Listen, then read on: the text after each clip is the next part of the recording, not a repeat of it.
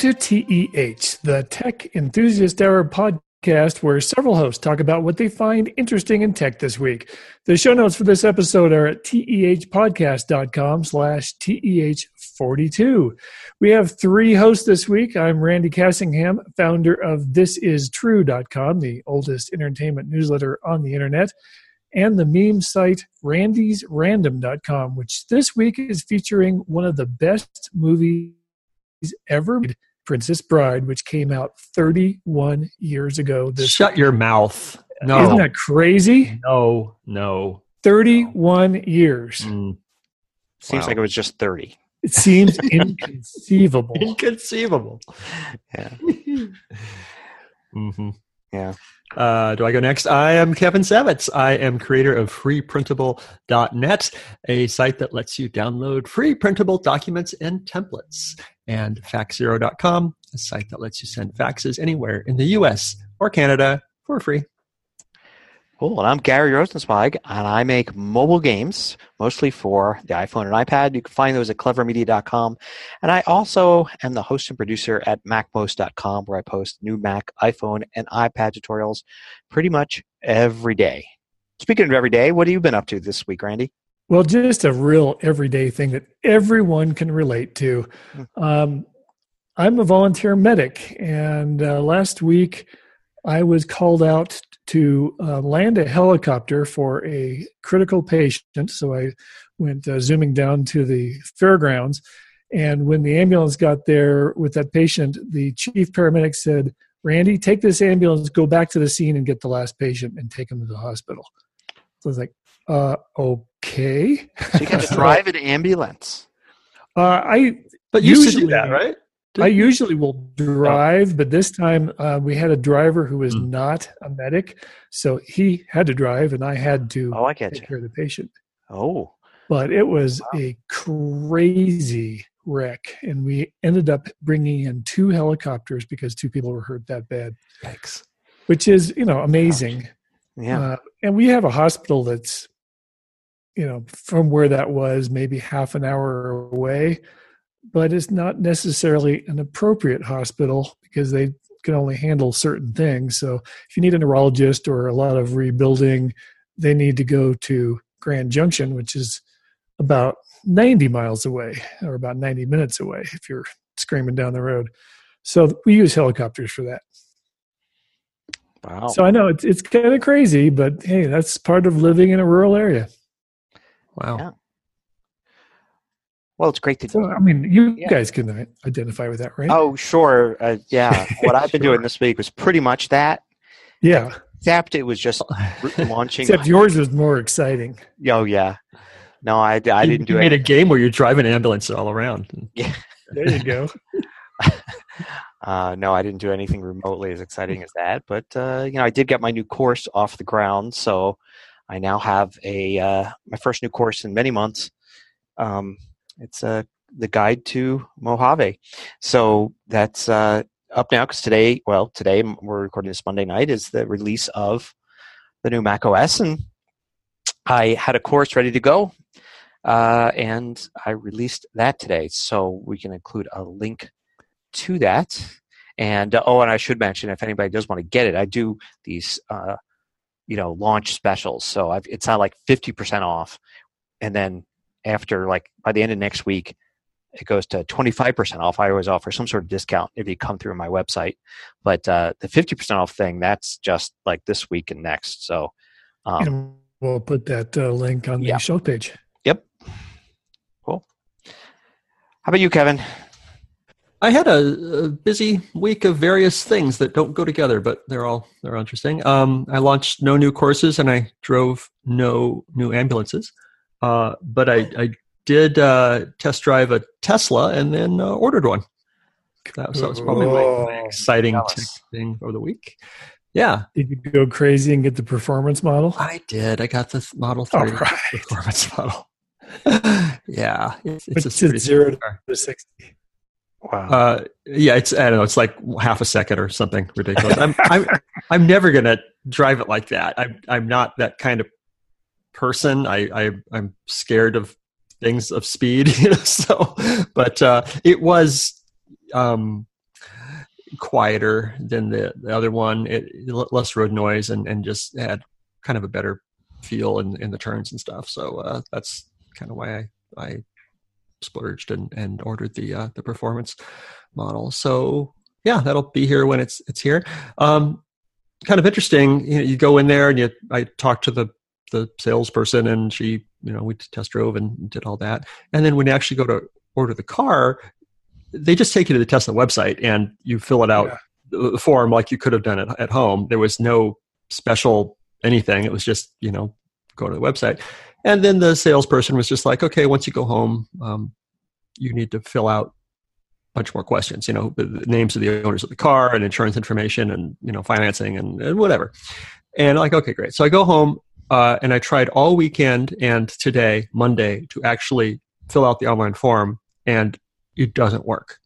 I've tried 3 browsers and 2 computers, and you go enter the first bit of information about the owner's names, and I just get like kind of a gray spinning circle that hangs out forever.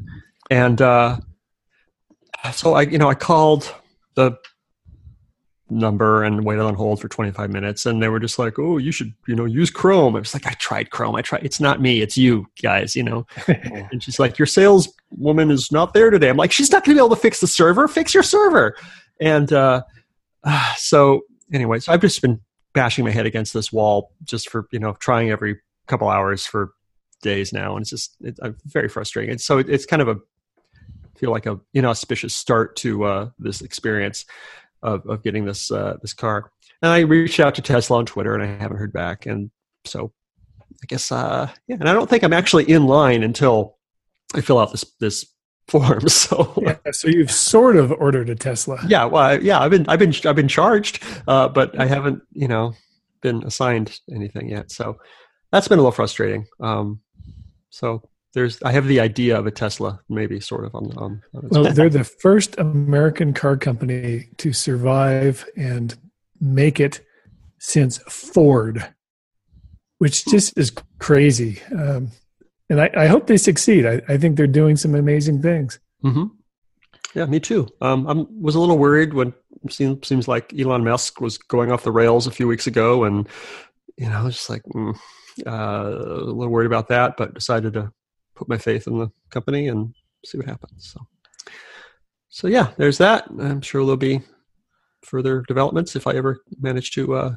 And that's pretty tech. What's that? I said that's pretty tech. Yeah, that's pretty tech. Yeah, and I think you'll be enthusiastic. I think so. I mean, it's an amazing car to drive, and it's just very different because there's no dashboard at all. There's a screen in the middle, like a big computer monitor sort of placed in the middle, and that's where everything happens, from your speedometer to just everything. So it's different. They've I got to sit in one once. Just a guy that was showing it off, and it's like, yeah, can I look at it? Sure, come on in. Yeah. Didn't get to ride in it or drive it, but that was pretty cool.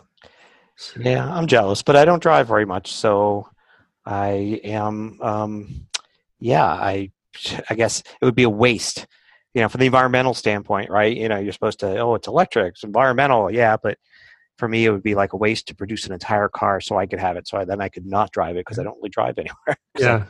And I live in an urban area and I work from home, so it's kind of, I think I actually, funny thing is today, I actually looked at my odometer, and in the last 12 months, I have put 3,000 miles on my car.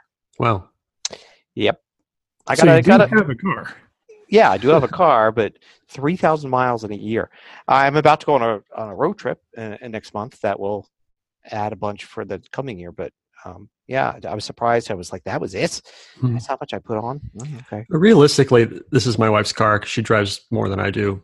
Even when we go somewhere together, she tends to drive. So, but still, I get to play with it. It'll be fun. I'll be back in a couple days, dear. Yeah, right. Driving to the nearest supercharger station. To the one the farthest one. Right. You're right. Yeah. So I did that, and excited about that. And I read a book, a techie book. It's been kind of on my list for a while. The Victorian Internet, the remarkable story of the telegraph and the 19th century online pioneers, which I enjoyed. Sounds really interesting to me. It was really good? interesting. I enjoyed it very much. I listened to it in an audiobook. I've been using a app called Libby, which is a app that works with your library card. Pretty much, if you have any library card, you put that information in there, and then you can download ebooks and audiobooks. And so I've been listening to the audiobooks with it, and it's a great app. And it was a very nice book.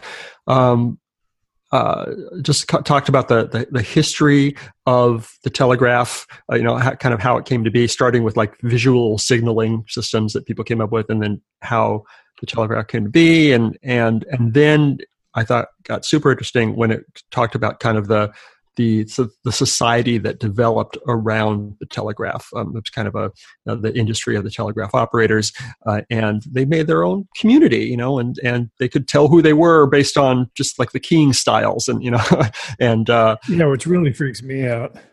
I'm a ham, and I should know that, but just the style of which somebody sends Morse code, you can tell who it is. Yeah, is mind-boggling to me. Yeah. And then they talked about how the telegraph changed the world, how it changed finance and business, and how it changed journalism, and how it just caused all these other effects to happen, and then how eventually basically telegraphy died because it was replaced by better things like the telephone and automated telegraphy and that sort of thing. So, good book. And I recommend it. Yeah, I think I mentioned that I read it a couple of years ago, and I hope I'm remembering this story right from this book. But you talk about how it changed all those things, and I think there's a story in there about how it changed law enforcement, because until the telegraph, you could rob a bank, and as long as you robbed the bank and got immediately on the train out of town, they couldn't catch you, because the fastest information would travel was the train. So if you got on the first train out of town, you could get to another town. Like you could rob a bank in Philadelphia, get on the train to New York, and the information that you had robbed a bank wouldn't be in New York until the next train arrived. And when they had the first telegraph line, it was the first time that they were actually able to telegraph ahead and catch bank robbers that arrived in New York after robbing a bank in Philadelphia. And it sounds silly and stupid, but it actually was a common technique of bank robbers, was rob the bank, get out of there at 5:55, catch the 6 o'clock train, which is 3-minute run away from the bank, and you're home free.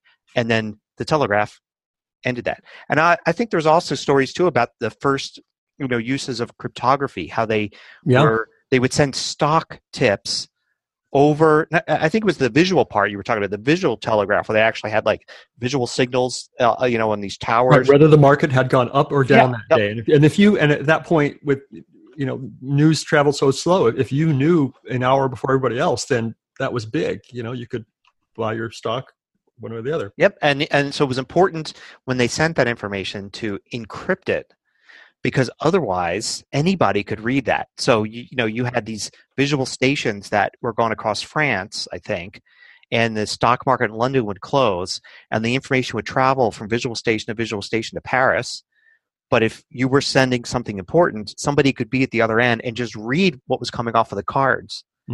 And they would know. So if you wanted to have the advantage, you had to encrypt it some way. So only your guy in Paris could actually get that message and then say, this, iron, the price of iron changed or whatever. But the hard part about that was only like government officials who had been trained to be a telegraph could do that. So basically, they had to bribe someone to send the information. So. One of my favorite stories in the book was about a young lady who wanted to get married to a young man, and they were in the same city. And her father was like, absolutely not. You're not going to marry him. He's no good, or whatever fathers say. And he said, you're going to marry this other guy. And she was just like, no. So the father, sent the young woman away to another city. so to stay with an aunt or whatever. And so she wouldn't be near the man that she wanted to marry. So the woman sends a telegram message to her boyfriend. She says, "Go to your local telegraph office at noon tomorrow and bring a minister." And he did. And she went to her telegraph office, and they were married over telegraph. And then they didn't tell anybody. And then later, when the dad was just like, "Okay, you're gonna go marry this upstanding other guy now," she was just like, "Nope, sorry, I can't. I'm already married." That would be bigamy. Yeah. So, anyway, great book. I second Kevin's recommendation. If you want a good read, it's a good one. Yeah. All right. So, Kevin, what's this about Twitter keyword mute? I haven't even heard of that yet. So, well, I started. Yeah, I found this accidentally. I'm sure there's people who know all about this, but I discovered it accidentally, and I think it saved my Twitter account. I was feeling very frustrated with Twitter, and I use it. It's my go-to social media thing. I don't enjoy Facebook. Twitter is what I like, but I've been enjoying it less and less. In fact, it's become just a frustrating, angering experience because there's all this politics in there, and why I think it's important to stay up on the news. It's such a just constant flow of angering, just upsetting news lately. And I used to just go to Twitter to see what my buddies were doing with old computer projects, and Atari guys and Apple people and people messing with plotters and stuff like that. And it felt like 10% of Twitter anymore, and it's all just politics. I follow better people, apparently. Yeah, and then Twitter just sort of started interjecting things. It's like, if one guy liked something, there's like a 25% chance I'll see, that Randy Cassingham liked this random post. And anyway, so I discovered, that's what retweets are for. So I discovered if you go to your settings and privacy and then muted words, you can mute words so they will not appear in your timeline ever. Such as Trump or Hillary. You're right, Trump or Hillary. And I blocked Republican, and I blocked Democrat, and I conservative and liberal, and retweet if, and Brexit, and just anything political related. And instantly, Twitter got good again. It just pretty much became, here's all my friends talking about old computers and plotters and Apple IIs. But you didn't see my tweet about my bridge game where I made liberal use of trump cards. No, I might have missed that.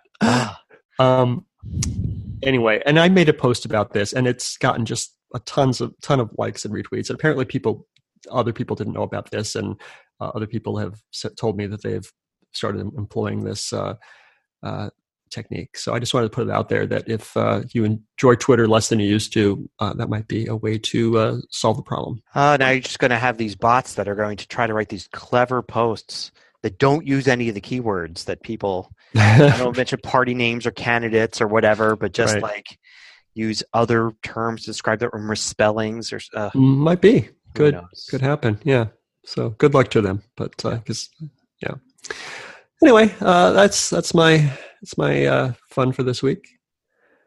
Well, 2 episodes ago we talked about Google taking the www off your URLs in the new version of Chrome, and the M, and there was a big backlash, and they have backed off. So they're going to not do that, and I think that just shows the power of the people. And everybody thinks Google has the power online, and they have a lot of it, but it isn't necessarily unbeatable. So I think it was very cool that the backlash caused them to back off. That's nice. Well, I've seen stories this week, though, about a new thing that Chrome is doing that's upsetting people, where Yes. they're automatically, if you have a Google account, which of course you do, it's automatically logging you in to when you're just searching, even if you haven't logged into your account, it's automatically getting that data and putting it into your account. So some of the private searches you're doing that you think are private are not, just because you're using Chrome. So is that on? I thought that, maybe I'm wrong, was on just on Android. Is that? Well, it's when you log into any Google service, it also logs in your Chrome to your Google account, so that it keeps track of where you've been and the cookies and all that kind of stuff. And then it apparently syncs it with your phone or your other computer that's also logged in, that type of thing. I'm It's not that if you go to if you go to like an incognito window and you're not logging into anything that's Google related, no, it's not going to do that. But it's still, it's a change in how the browser operates, and they didn't really give any notice that they were doing that. And some people were kind of upset that things were being recorded that they didn't really want recorded. I'm surprised that Chrome hasn't taken a bigger hit. Maybe they have. With all this privacy stuff over the last 6 months, people have been talking about. It just seems to me sometimes to be the same people that say, "Oh, Chrome is a superior browsing choice," and then that are also saying that, "Oh, privacy this, privacy that." It's like, well, Chrome has got to be the worst choice to make if privacy's a big concern. I mean, because Google is the big, company that wants to collect all the data and put ads and and link all your stuff together.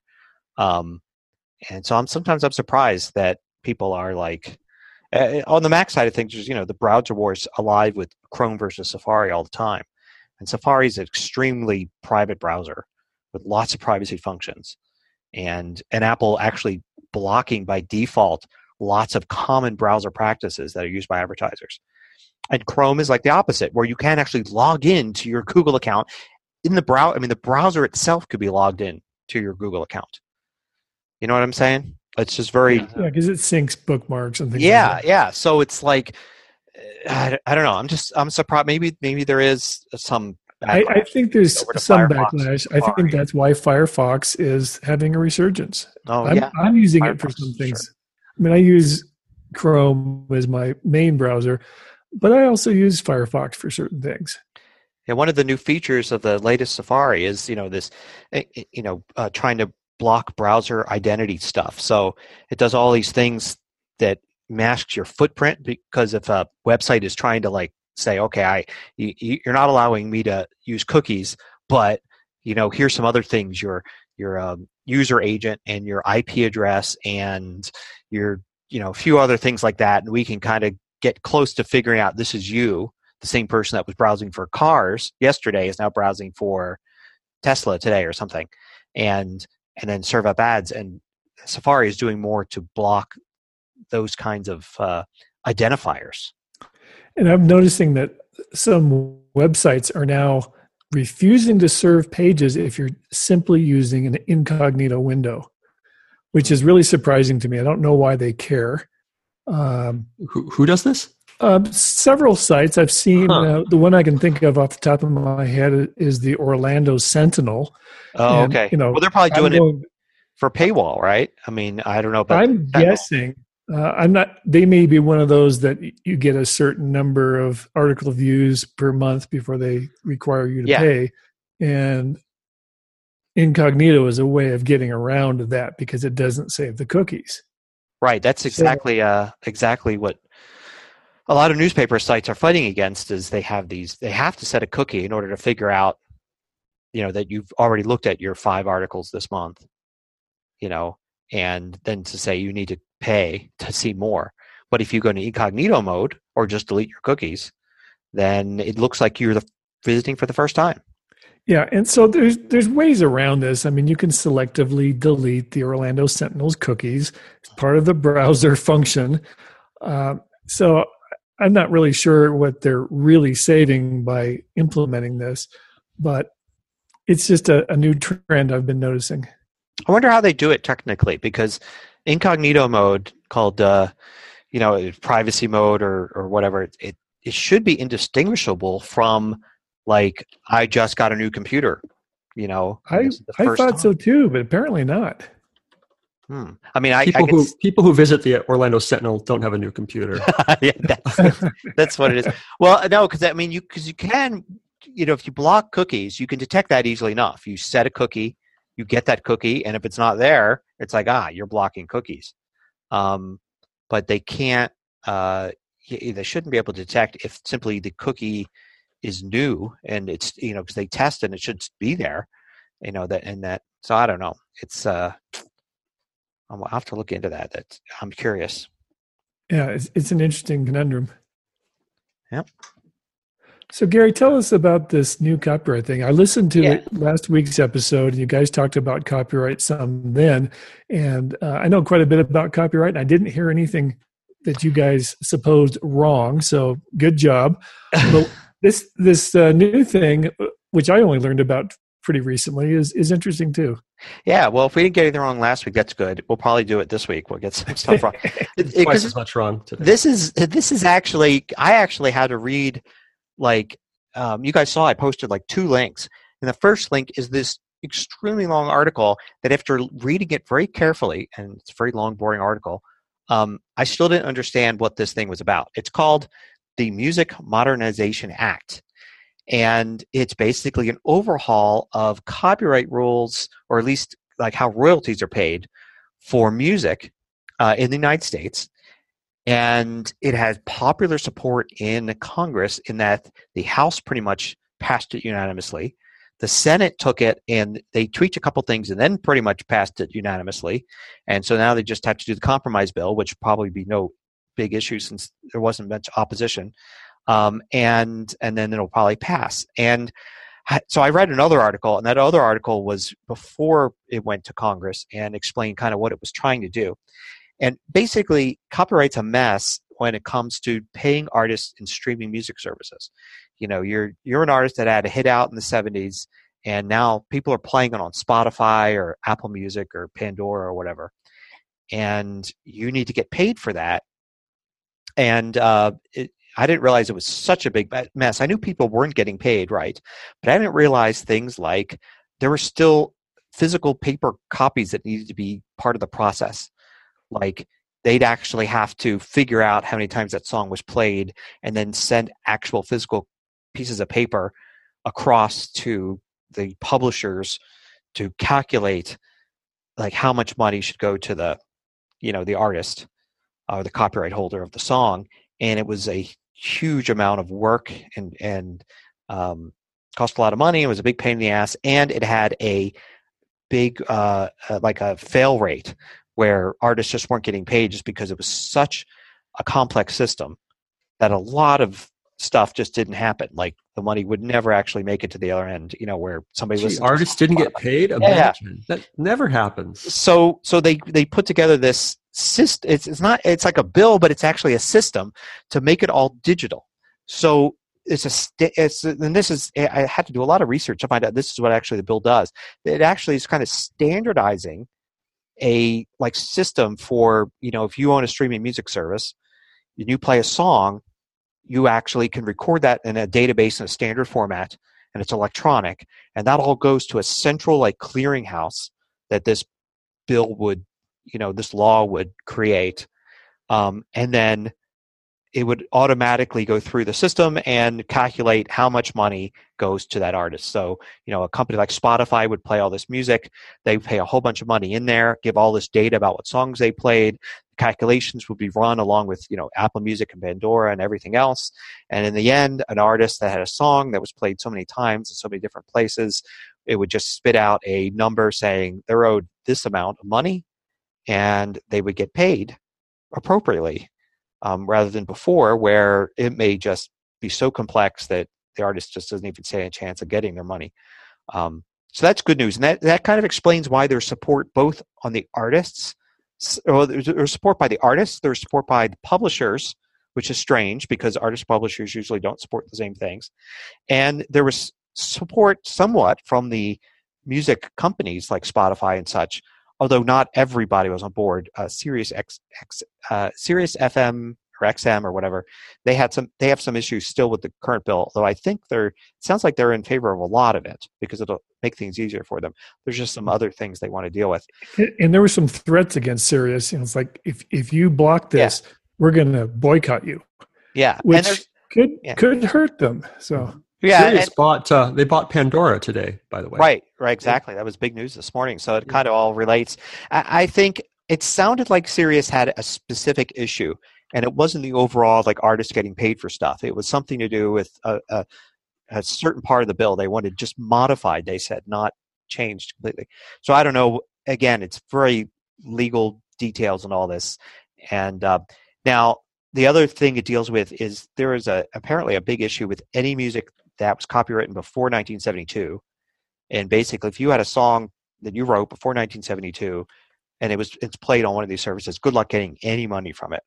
It's just probably not going to happen. But this corrects it, and supposedly, which I was fascinated by, because what it basically said was, and I waded through this article also, was that really in the old system, the person who wrote the song actually got it down on paper is the one that's protected, and the artist who recorded the song, which may or may not be the same person, is not protected.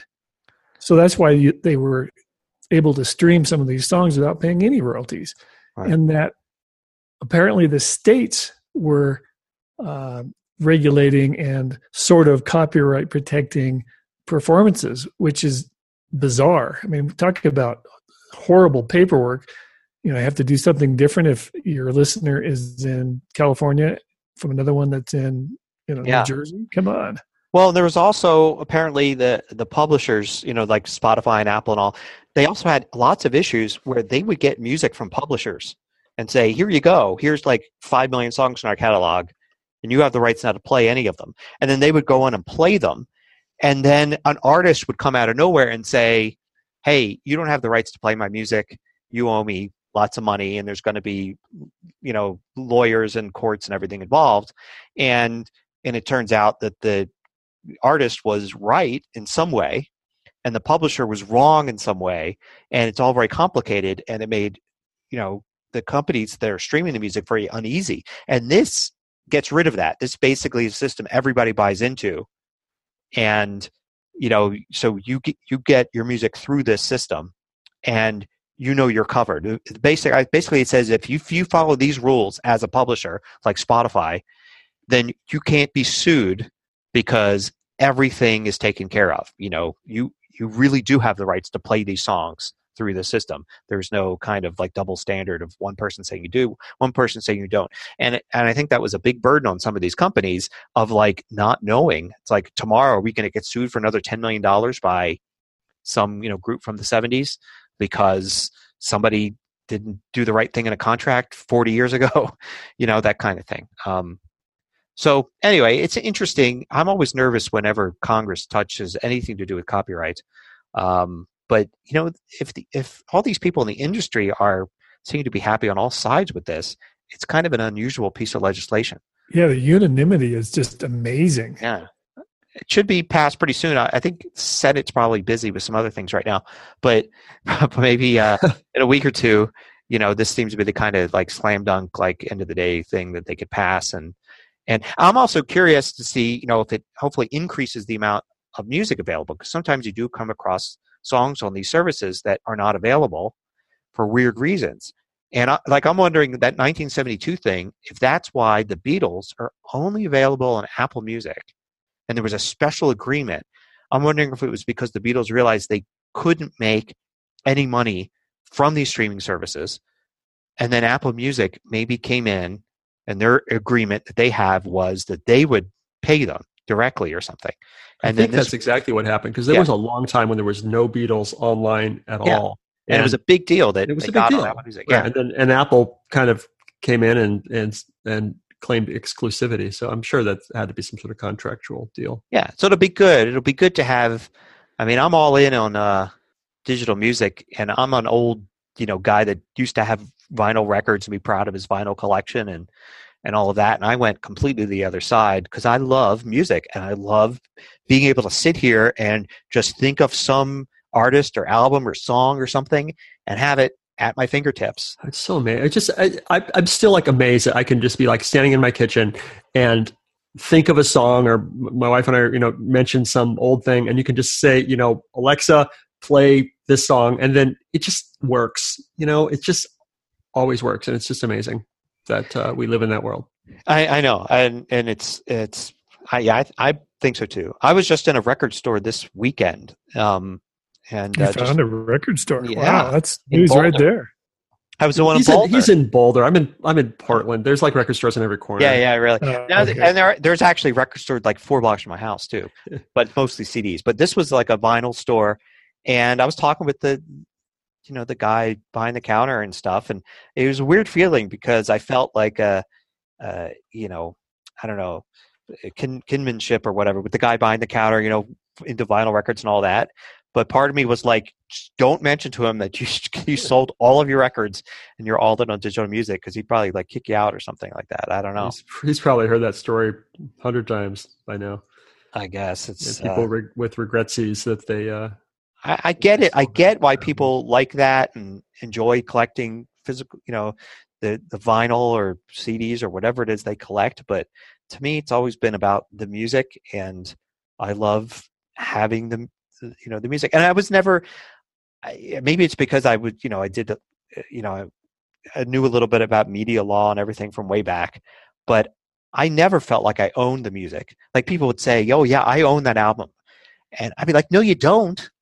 And they were like, yeah, I do. It's right here. I own it. It's mine. I'm like, okay, take your record player, go someplace public and play it. Now you're breaking the law, because you're putting on a public performance. What? Yeah, it's not your music. It belongs to Led Zeppelin or the Beatles or, Crosby, Stills, and Nash. That's who owns the music. You have a license and a physical copy to, that the license allows you to play. That's all that you have. It must be fun at parties. All right, fine. But, he's right. Yeah. Yes, he's right. It's right. And so, and technically correct is the best kind of correct. Exactly, especially at parties. Maybe this is why I don't get invited to parties anymore. But yeah, my point is that I didn't own the music when it was on vinyl, sitting in my basement, and I don't own the music now. But I enjoy the fact that I can listen to almost anything right now. Matter of fact, when I was sitting in that record store, I thought I could go home and listen to much more music than exists in this record store. And I thought, wait a minute, I don't even have to go home. My iPhone's in my pocket. I could actually listen to more music than is in this record store right here while in this record store. And that's how Gary got kicked out of the record store. And that's how I got banned from all record stores in Colorado. And you're not welcome back. Anyway, music's awesome. That's all. Well, speaking of Apple and all that, yeah, I know you guys are both Appleoids. Mm-hmm. I'm an Android guy, and Android turned 10 years old yesterday, which is pretty neat. It's only 1/3 of the age of Princess Bride. Right. So, I know that Apple invented the smartphone, but Android came back later and did something different, and now they have 85% of the market, which I'm sure just grates on you guys. But I love it because it's so different. It's configurable. It's meant to have different platforms and different setups. And I just think it's a big milestone to celebrate. Go ahead, argue with me. Congratulations. No, I'm not, I think it was an interesting thing that Google did with the Android operating system. Apple came out with their phone, came out with an operating system for their phone, and then Google said, well, we just can't do the same thing, which is exactly what Microsoft said. Microsoft said, we'll do exactly the same thing. And they tried that like 7 times and failed each time. Google said, we'll just create an operating system and then give it away to manufacturers. So anybody that wants to compete against Apple can then use our operating system. And it was brilliant. Brilliant way to do it, and probably the way that kind of would have happened no matter what. Like whoever thought of it at Google, somebody else would have thought of it. Somebody else didn't. If it was just, it's just the way it's kind of meant to be. Two operating systems competing like that. So it's it makes sense, and they both have their strengths. Google and the main strength of Android being price. There's probably always been an Android phone on the market that costs almost nothing. Right, and I think it's integration because if I think that's the power of both of them. If you're in the Apple ecosystem, it integrates beautifully with your computer. Yeah. If you're in the Google/Windows ecosystem, and I know that's a Venn diagram that's not perfectly overlapping.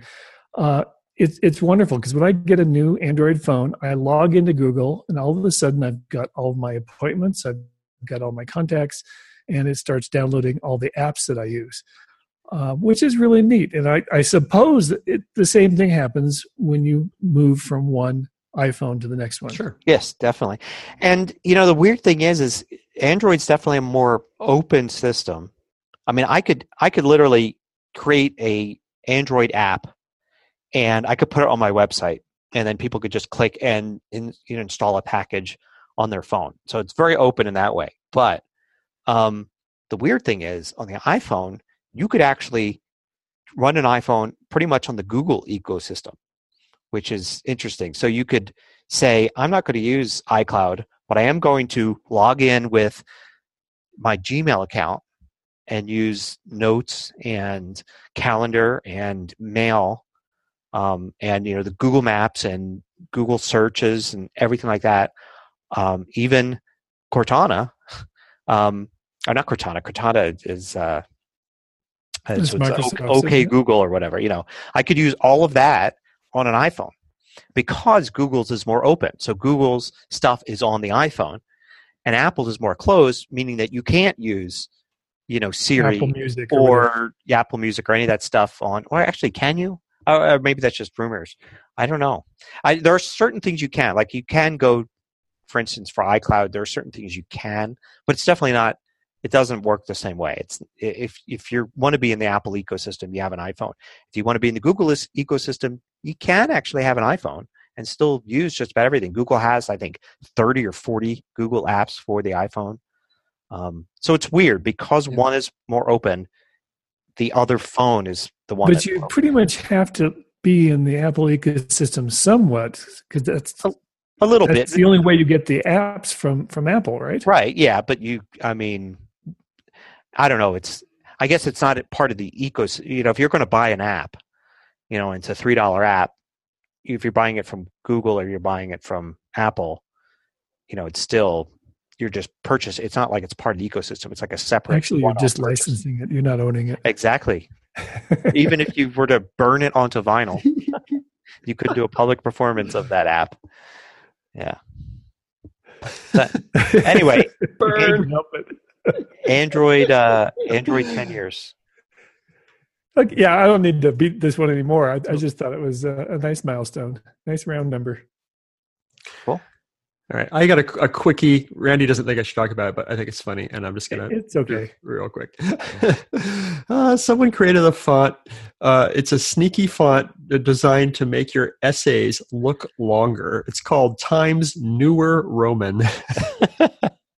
Basically, it's for students or whatever who need to write a 3-page document. And, the professor is just like, you need to use 12-point font, single space. You can only have 1-inch margins. Right, 1-inch margin. Everybody knows you can move in the margins to to make but if you've got a professor who cares about these things and wants to make sure you have 1-inch margins and you use a 12-point font, well, you can use Times Newer Roman, which is just like a little bit wider. The kerning is different, so that the spacing between the letters is a little bit more. So you have to write less using this. So anyway, I thought it was clever. That's funny. Yeah, I just so something like you can write.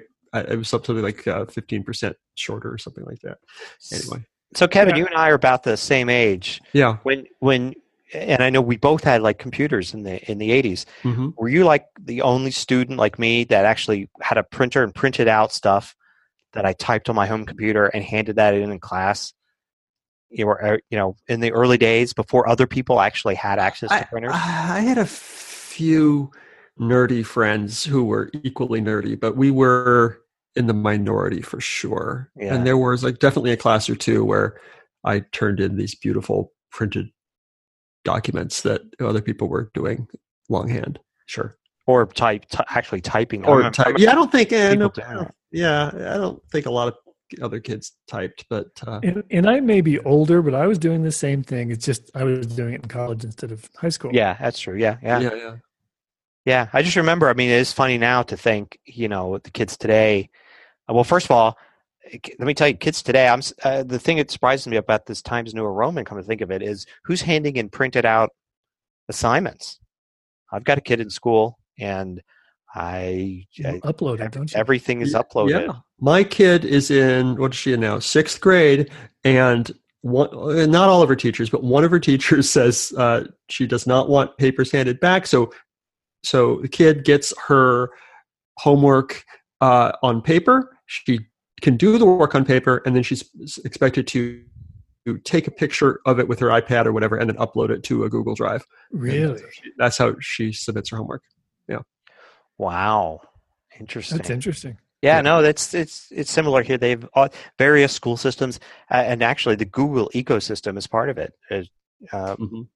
So it's weird. It's weird the stuff they're doing today. It's like online stuff. A lot of it is scans, though. Like they have a license at schools to scan textbooks to use. So they'll get like a textbooks license, and then they hand out the pages. And so originally, I think the license was that they can make copies, right, and then hand them to the class. And then that is now extended that they don't actually give them the copies; they scan them in, and they're probably using their phones, right? That's how you scan now. And then the kids log on to their Google Docs account. That's like a special school version of Google Docs, and they see a PDF of like the 5 pages from the math workbook or whatever, and they don't get the textbook. Right. And it's really frustrating because every once in a while I get a question like, how do you do this? And I'm like, well, let me see the textbook, because I'll probably glance at the textbook and I'll remember. It's like, we didn't have the textbook. The teacher explains on the board. We then get these, PDFs and that's it. I'm like, oh crap. So yeah. All you gotta do is Google it. Come on. Yeah, well, that's true. Though you end up with a lot of junk when you Google too. True. I've learned like a lot of videos that are like, God, you're horrible at explaining this. Why did you feel compelled to make a YouTube video explaining this when obviously you're not very good at doing it? I have a little website that it's gotten, all of a sudden it's getting a lot more traffic. It's called simplifyfractions.com. And it's basically, it not only shows you the answer of like, that 3660 is the same as, 3/5, but it shows you every step, like of 3 different ways to do it. And, but all of a sudden it's just like getting all this traffic now that school started. Yeah, I can imagine. Cool. Yeah. That's awesome.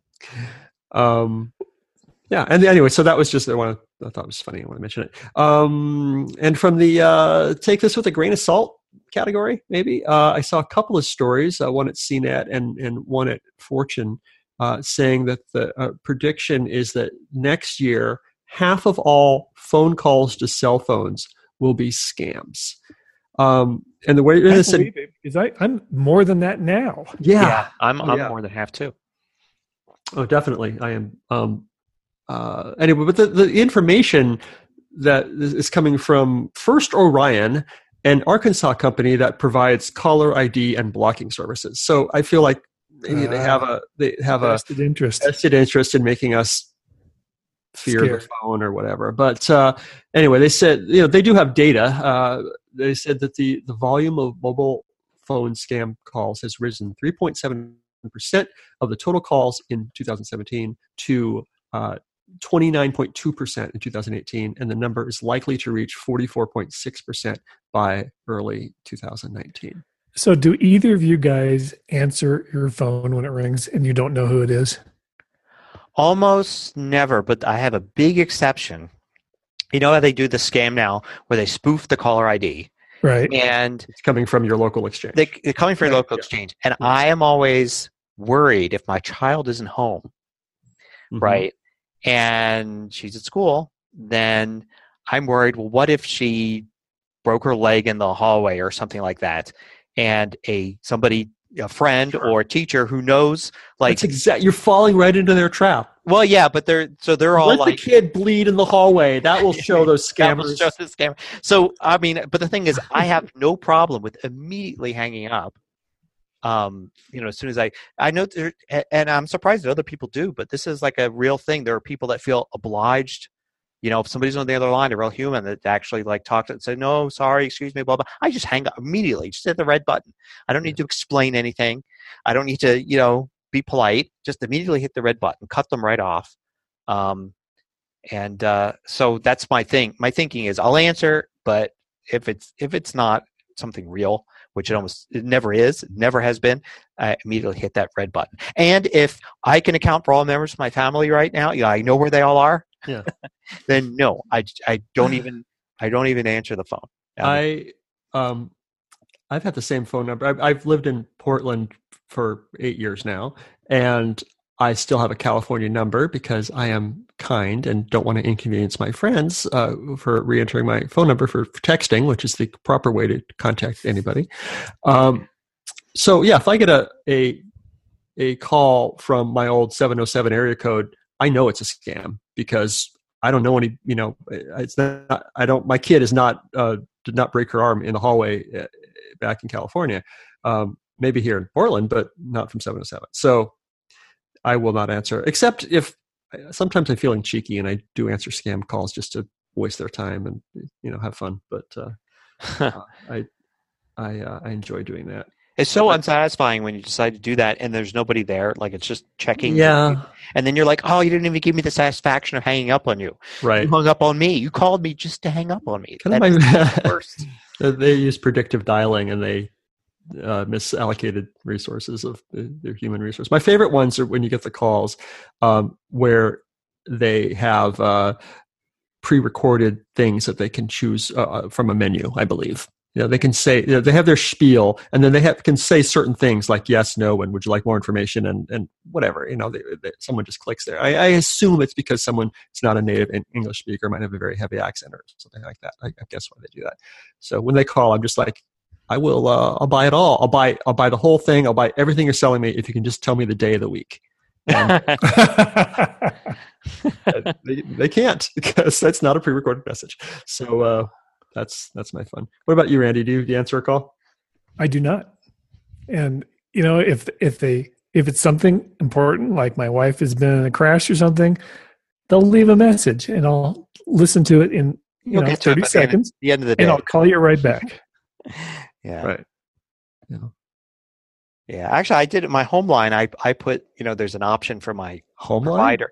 Line? All right. What's that? So I got rid of my vinyl records, but I still have a home line. It's because I have, DSL. So if I told them to get rid of my home line, it would basically, I'd still have a phone number. I would just be. So anyway, so I get phone call on that, and it's now I lost my train of thought. Sorry. but it's because they have an option to turn on like kind of a phone butler kind of thing. Whereas if you call my home line number and you're not like one of 10 numbers that I've put in, it actually, without ringing my phone, it says this number does not receive unwanted or unsolicited calls. If you are a real person that knows that, please press 1. So that actually eliminates a lot of calls. You'd think, well, these scammers wouldn't care. They would listen to that, press 1. But of course, since there's auto dialing and all that going on, it doesn't. I rarely ever get a spam call to my home line anymore. The only problem is when I get pre-recorded messages from things like, your prescription is ready at the supermarket. It doesn't account for that. So I miss the first 15 seconds of that message because it's, going through that whole thing where it's saying, stay on the line if you're a real person. So anyway, it's interesting. A lot of cool options available through your, whether it's mobile or landline provider, but you have to go to their website and look and see what they've got. They don't tell you they have these things. They just kind of have them. No, yeah. Well, I think the takeaway here is don't be a slave to your phone. You don't have to answer. And if it's a scammer or a salesman, you can just hang up. Yeah. Really. Okay. It's really okay. All right, I have a question for you guys. This is not on our show notes. This is late breaking news. Late breaking. Uh-oh. Can you guys tell me what these words have in common? Okay. Beatdown, bestie, frowny, twerk, and zomboid. I can. High Yes. school. As somebody who makes computer games, a lot of word games for a living, I'm up to date on all the news, and they were just added to the Scrabble dictionary today. Yes. No kidding. Yes, they were. Scrabble enthusiasts have 300 new words that were added to the Scrabble dictionary. And the two letter words that are going to change things. One is okay. It's now an official Scrabble word, and the other is EW, as in ew. Ew. Yeah. They're I official can't Scrabble believe words. okay wasn't in there before. Yeah, I'm not going to add those to any of my word games right away. But I'm not going to do I'm not going to send like Apple a special I need a rapid update of my apps because they added this to the Scrabble dictionary. I think people are survived, but it is interesting. That was it. 300 words? Did you say 300 words? Yeah. Now there was. I used to be for a minute. I was sort of into Scrabble, and I was going to these weekly local meetings just to play Scrabble with strangers and stuff, and it was just something I was into for a couple minutes. But there's a version of the Scrabble dictionary that the Scrabble people hate, like uniformly. And don't quote me on this. I might have the numbers wrong, but it's like there was the 5th edition was like the dictionary everybody loved, and they came out with the 6th edition, and people just hated it. They they added too many words and they took out other words, and so like all the like Scrabble people were just like, F that, we're sticking with the 5th edition. So I'm wondering how these change. I mean, these people have opinions. They have a lot of opinions about words. Yeah.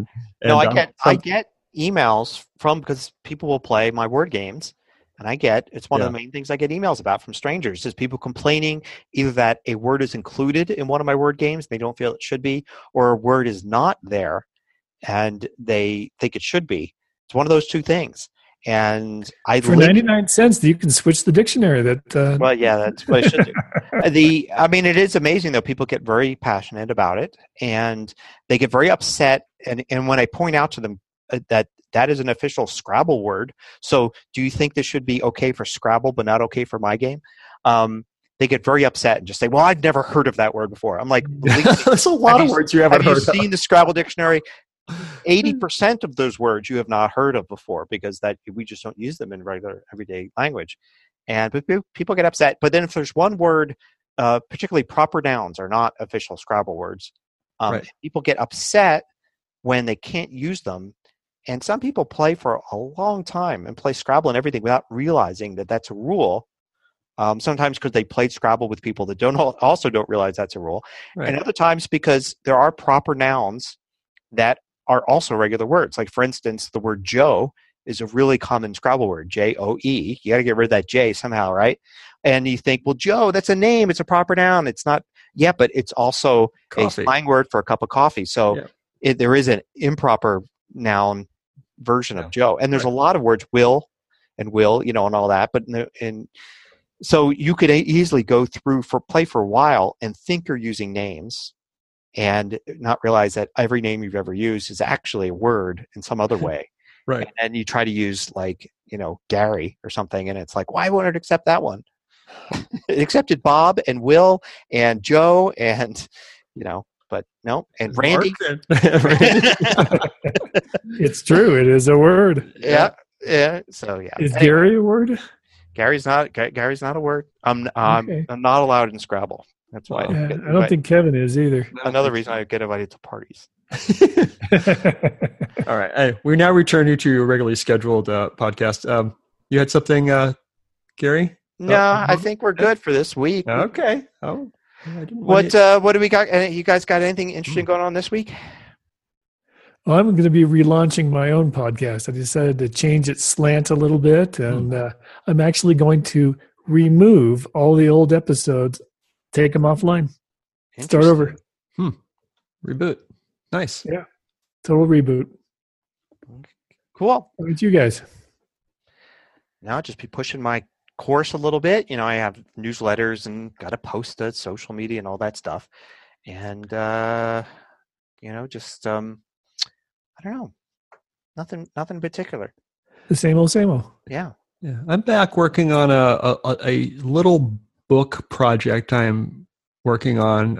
I think I've probably mentioned parts of this before, but I have found all these theses and dissertations that have to do with the Atari 8-bit computers. I've gathered up 20 of them, and now I'm in the process of reading them all and writing about them. So I'm writing this little book. It's probably going to be, I don't know, 15,000 words or something. I don't know if that's a book or not, but just describing like what people were doing in, at the college level in their theses with their old Atari 8-bit computers. Cool. So yeah, finishing that up. I like it. Yeah. All right. So are we done? Yeah. That's it. All right.